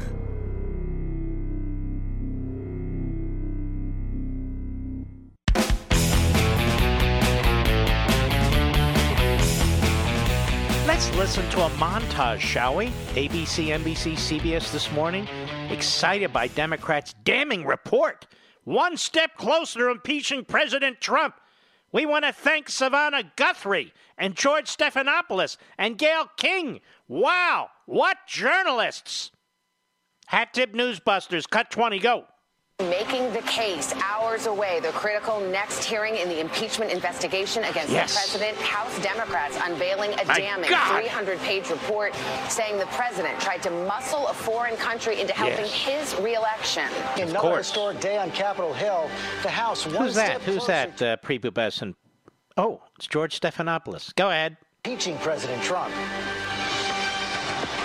Yes. A crucial new round of testimony about to begin just hours from now. It's crucial that we hear from these left-wing. It's crucial round of testimony. And we've got the movie music to prove it. Go. Blistering 300-page report. House Democrats find President Trump abused his office, put his interests above the nation's, pressured Ukraine to influence our election, and blocked Congress from investigating. Don't you clowns get sick and tired of being the pompous liars that you are, being mouthpieces? Basically cheerleaders for the Democrats and vice versa. Aren't you embarrassed? You ever look in the mirror? No, you have no conscience. You have no moral core. I mean, who the hell, what kind of a news operation would hire George Stephanopoulos? Trashing women? The head of the war room? Hey, I have an idea. Let's put him on ABC's Good Morning America. We're looking for a short, stupid white guy. That's what CNN said, and then they hired Brian Stelter. Go ahead. Impeachment's new phase. The House Judiciary Committee takes over after the 300-page intelligence report claims President Trump put national security. See, it's a 300-page intelligence report, ladies and gentlemen, not a 300-page partisan, disgusting, biased, pathetic Democrat report. No, it's a House Intelligence Committee report, says Gayle King, Oprah Winfrey's best friend. Go ahead. By abusing his powers for political gain. Yes. Now, this is even in the morning shows. NBC Today show, ABC's Good Morning America, CBS This Morning. There's no escaping it. So why watch them? And their numbers are plummeting, by the way. And they're plummeting for a good reason. They suck, may I say, with all due respect. Yes, they do. You want to hear a good Trump ad? Do we have time for this, Mr. Producer? Cut 1, go. I was at the University of Pennsylvania Law School yesterday where I teach a class, and my class is still in therapy. I'm a registered Democrat and have been my whole life. There are other bad things in the world to fear, including, of course, Jefferson Beauregard Sessions III and ICE agents who are out of control. On the Republican side, it's largely not fact-based. There are all kinds of things that the president has done thus far that already, I think, would reach that level most likely. Even if as a progressive you would believe, as I do, that I should be paying higher taxes. Noah, you do urge Congress to start thinking clearly about the power of impeachment if President Trump does indeed invoke emergency powers after this tonight. The courts block it, and then eventually Congress sets out to impeach it. What a fine group of citizens, don't you think? Harvard, Stanford, University of North Carolina. I'm sure they're very, very proud that these three flunkies are now in their impeachment report. 8.5 hours of this. My recommendation, don't send your kids to law school. I went to law school. I understand. Mark, please. It's even worse than it was 30 years ago. Actually, in my case, 40 years ago. We're surrounded by these left-wing kooks. I'll be right back.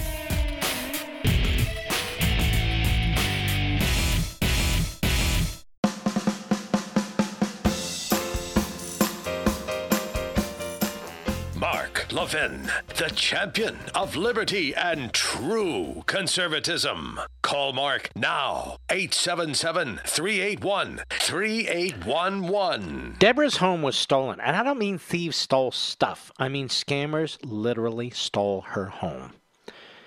The FBI calls home title theft one of the fastest growing white-collar crimes.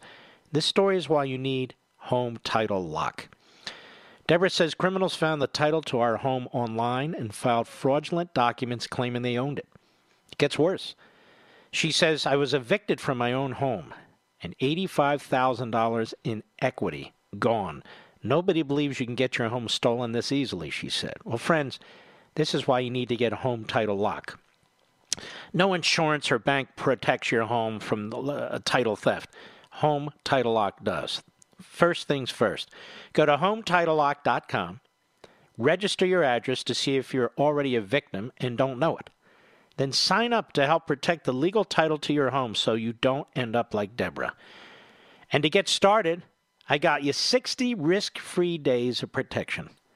Go to HomeTitleLock.com, HomeTitleLock.com, that's HomeTitleLock.com. All right, one of the great patriots out there who is fighting to reestablish our constitutional republic is Mark Meckler of Convention of States. And there's a few things going out there in the states. Maybe it's your state as well. And I wanted Mark to come on and give us a briefing on what's taking place. Mark, how are you, sir? I'm good. Great to be with you, brother. You too. So tell us what's happening. Well, Mark, this time of year it's usually kind of quiet out there, but it is not. Things are raucous. And so I'll tell you, like the states that are hot where Convention of States is actually moving right now, Michigan is super hot right now. Pennsylvania, I expect some action here within the next couple of weeks. Idaho is hot. North Carolina, South Carolina is hot. I mean, it's just Ohio. And let us remind people, you don't need the governors in these states. No, I love that. So all you need is a simple majority in both houses of the legislature. And we're seeing things move that I just never expected. I did a trip to Idaho recently, lots of new volunteers there, and the legislature is very positive. We got kind of blown out there last year, so I'm surprised by all the momentum I'm seeing. Mark, I was in Connecticut recently, did a town hall meeting, blue state. Everybody says no conservatives in Connecticut. I had 85 people show up on a Wednesday night at a library. It was packed. Now tell us about 2 or 3 of the top states where you feel you have a very good shot relatively soon.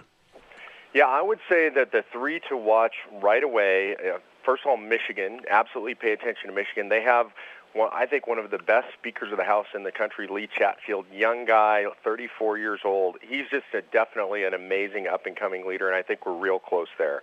Now, do the Republicans have the Senate there, too? Yeah, Republicans have both the House and the Senate. Well, maybe I should move to Michigan from Virginia. Just thinking. But anyway, go ahead. Yeah, I know how bad it is there, Mark. And then we've also got Pennsylvania. Looks really good. I just was there for a joint House and Senate hearing. Really good support in both houses. I expect to see movement there. I probably expect that we're going to see a vote before the end of the year there, so I'm pretty excited about that one as well. And the third one? I would say the third one to watch real closely is North Carolina, kind of a sleeper state right now. It's not supposed to be a year-round legislature, but they haven't gotten a budget done, so they've been in and they're still in, and our resolution is still live, and there's still possibility there. And then, Mark, there's probably 10 or 15 more that are really hot for the beginning of the year, right after the beginning of 2020.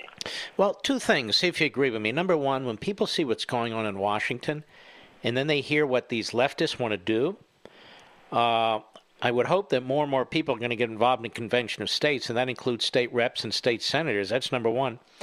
And number two, the clock is ticking. I mean, for instance, in Virginia now, both houses have gone Democrat. That wasn't the case 6 years ago. And we had so-called conservatives who stood in the way of this effort. And we even have so-called conservatives in the House of Representatives today that when they served in their various state legislatures opposed this too. Tell everybody why this is so crucial. Look, because Washington, D.C. is never going to fix itself. I mean, whatever President Trump does, it's just a thumb in the dike at best, because eventually the pendulum's going to swing. The only people who can fix it are us, you and me and the regular citizens out there. We can do it by calling a convention of states specifically to restrain federal tyranny, and really specifically, Mark, to go back to something closer to enumerated powers. As you know, the federal government has well exceeded the bounds of the Constitution. We really live in a post-constitutional republic. Yeah, no, I've said that for a while, too. And here's the thing, Mark Meckler of Convention of States. We had these three knucklehead professors, leftists. Turley did quite a good job, I thought. They like to talk about what the founders meant. What they mean, I think, is the framers. When it comes to the Constitution and the impeachment clause, how come they're not concerned about what the framers meant when it comes to economic activity or centralized government or immigration or any of the rest? Isn't it kind of interesting how they cherry pick? Yeah, and I think it's even worse than that, Mark, and I've been listening to you and getting an education from you. They don't even know what the founders meant about impeachment, and they're really not talking about that. They're not going back to English common law to look at the definitions of high crimes and misdemeanors. I think you've been doing an incredible job of educating your audience, including me, about those facts. Thank you. But it does crack. We have constitutional scholars, Mark Meckler, who are progressives. So they reject, really, the text of the Constitution and the original intention, if people understand what progressivism means. And there they are lecturing us about the impeachment clause. Pretty pathetic. Yeah, they don't care about the Constitution, Mark. Here's an interesting fact. You're a lawyer. I'm a lawyer. I've asked this question of many lawyers all over the country. Did you read the Constitution in law school? Mm-hmm. And about 99%, if you really dig in, they didn't. In con law, the only thing we studied in constitutional law in my class was what a bunch of guys in black robes had told us that they thought the Constitution meant, none of them referring back to the founders. You're right. Themselves. You're right. So if people want to help, and they want to know which states to get involved in, if it's their state or the neighbor's state or whatever it is, where do they go? They go to conventionofstates.com, and they sign the petition, which goes to their legislators, and then click on the button to volunteer. Because, look, Mark, you and I can talk about it all we want, but if regular folks, millions of them, don't get involved, we're not going to get it done. Right now, 4 million plus people are involved. I think we need to take that to 30 million, and I think with the help of your listeners, we're going to do that. And, I think if we get close to the magic number of states that adopt this resolution, this about constitutionalism, even if we get close, that'll shake up Washington, D.C., don't you think? We have a history of that happening where we've gotten close in our history and Congress acts, so I think that's inevitable. Congress is not the bravest body in the country, and if they see we're getting close to that number, 34 number, then they're going to act in a much different way than they're acting today. You need 34 states. How many do you have? We have 15, so 19 more to go. I think we'll probably be at 17 by January. We'll hit the halfway mark, and I'm hoping to get to somewhere around 27 next year. Isn't it amazing that every now and then this movement gets attention? 15 states, with very little money, grassroots activists, that this movement's going on, this force is going on, and they're so busy doing their hate-ons with Trump, so busy with their self-emulation, or however you want to describe it, that they're missing this. And maybe that's a good thing in the media. Yeah, I think the media is, Mark, but I got to tell you, we've seen the left rise up against it. We had a press release signed 2 years ago. It was done by Center on Budget and Policy Priorities, a Soros-funded group. 230 leftist organizations signed it against Convention of States. Pretty much everybody, Planned Parenthood, La Raza, MoveOn.org, Daily Cause, all the bad folks signed onto this. So they know what's going on, and they are paying attention. Still any conservative groups giving you trouble? Oh, yeah. I mean, we still have, folks like the Heritage Foundation haven't signed on and, are not coming out publicly in favor of it. You've got Eagle Forum is opposed to this still. You've got the John Birch Society. All 12 of them are opposed to this. So they're out there trying to cause trouble. Well, I would tell our friends at Eagle Forum that the Virginia State House and State Senate under the Virginia governor, all Democrats, is about to push through an ERA vote on the old ERA amendment. So unless we get our act together, I know this is what they claim to fear. The Democrats are going to do that anyway. Go ahead. Yeah, they're going to get it from Democrats in charge, and there's some fantasy in their part that the Democrats are just going to sit back and let us rescue the nation. They're not going to do that. They're going to make it worse and worse. Our job is to stand up and do what the founders and the framers asked of us. The framers told us themselves, we're going to come to this moment, there would be federal tyranny, and they gave us the power to do something about it. The only question is, are we as a nation, as a people, going to be brave and stalwart enough to do what it takes? Mm-hmm. Mark Meckler, thank you. The site, folks, is conventionofstates.com. Conventionofstates.com. It's on my social sites. Please visit it. There's a lot you can do to help save your republic. Take care, my friend. God bless, Mark. Thanks a lot. You too. Now, we have breaking news. That's real breaking news. Here's the New York Daily News. Multiple people shot in, an active shooter situation at Pearl Harbor base in Hawaii. Multiple people have been shot at the Pearl Harbor Naval Shipyard in Hawaii, and the active shooter situation is ongoing according to local reports. The century-old naval shipyard is on lockdown, and first responders have rushed to the area. Hawaii News Now reported. The Joint Base Pearl Harbor Hickman said in a tweet that the shooting incident took place at 2:30 p.m. local time, and access to the shipyard has been cut off. Saturday will mark National Pearl Harbor Remembrance Day, marking the 1941 aerial attack that killed 2,403 brave men and women. This situation is unfolding. Well, that's horrific. That's terrible. We'll be right back. Mark Levin.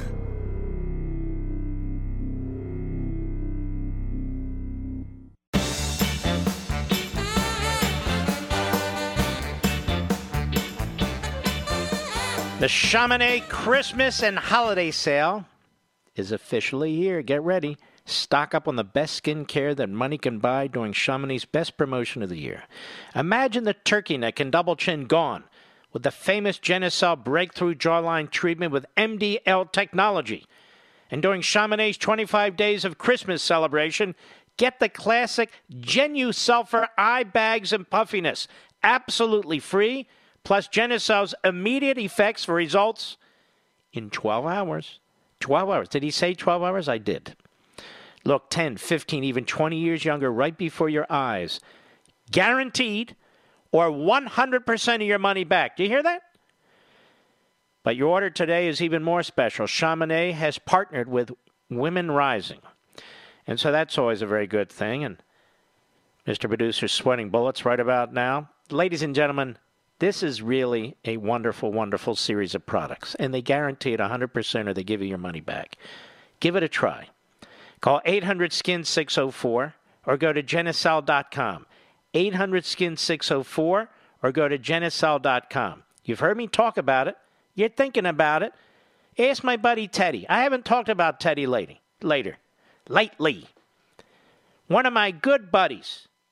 He puts it under his eyes and on his forehead, and he swears by it. He really does. That's 800-SKIN-604 or Genucel.com.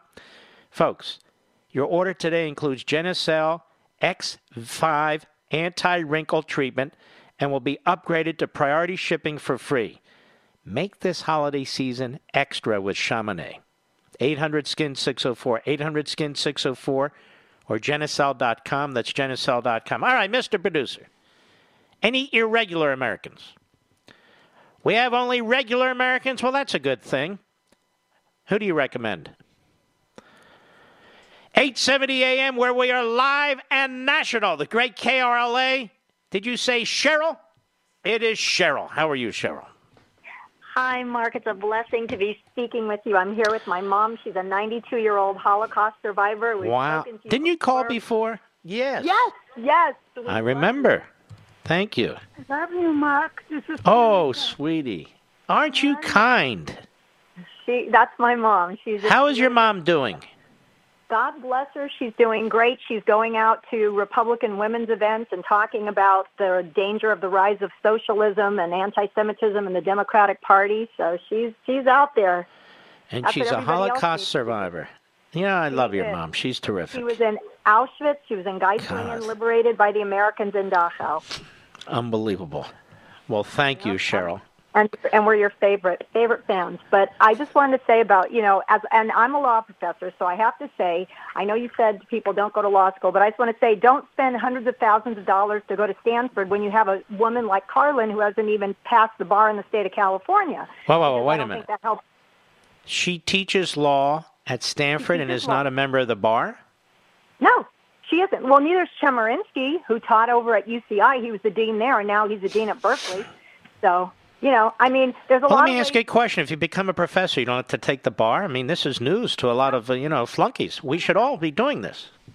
Yeah, absolutely. Well, and of course they could have had people like John Eastman, and they could have had Victor Davis Hanson, who used to be a judge. On one side, they could have had Turley as the middle-of-the-road guy in the middle, and then had Carlin and Feldman or whoever they were going to pick on. Cheryl, side. people have recommended me, but all they would do is shoot spitballs about my radio show and everything else. But I could run circles around these Democrats. Oh, absolutely you could. We need you. And for all the people, they've got to pick up their phones and call Fox because I know Media Matters is after you. And my mom's a real Holocaust survivor, so don't ever compare George Soros. There's nothing worse than a Jewish anti-Semite, he's the worst. And he's going after Mark, and he's going after all the good people like the Hannitys and the Carlsons and the Ingrams people. So, but no, it was so biased, and I wanted to say she must have been absent the day that they taught constitutional law in law school because.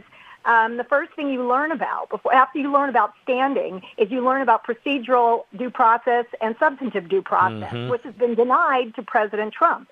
And then she must have also been absent the day that they taught trial practice because here Judd Collins is asking her questions, and the only thing she can come back with is attacking the president's son, which obviously means to me that she must have missed my ethics lectures because most of these people seem to know nothing about ethics. And so I don't even know how they're out there getting hundreds of thousands of dollars teaching our students. But I want to encourage kids to go to law school because as a Jewish conservative law professor, we need more people like Well, you. on second thought, you're right. You're right. Otherwise, they're going to take over. We shouldn't surrender these institutions to the left. Absolutely. We need to just clear out a lot of the administrators, clear out a lot of the professors, and at least make it balanced. The whole point of law school is to get you to think, not to indoctrinate you. And that's what's happening. And to all the parents who pay the hundreds of thousands of dollars to put their kids in law school or college, make sure that your kids are coming home, getting both sides of the story, reading Mark's books, seeing, other, not just seeing what the leftists have to say. All right. Cheryl, thank you.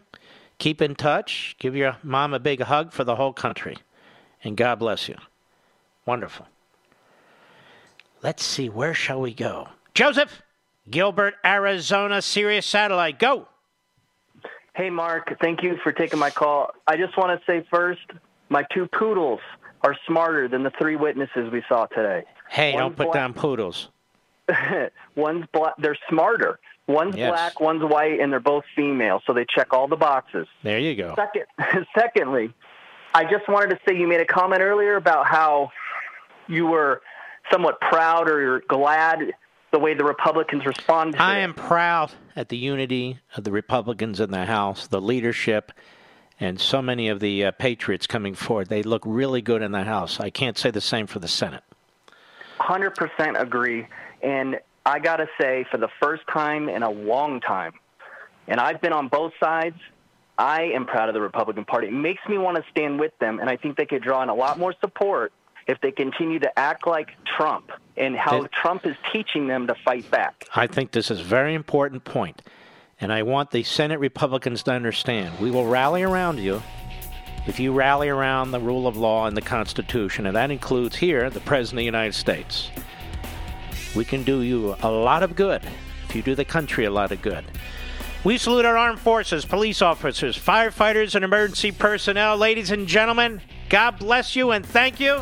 And I'll be right here tomorrow. I hope you'll join us. Take care.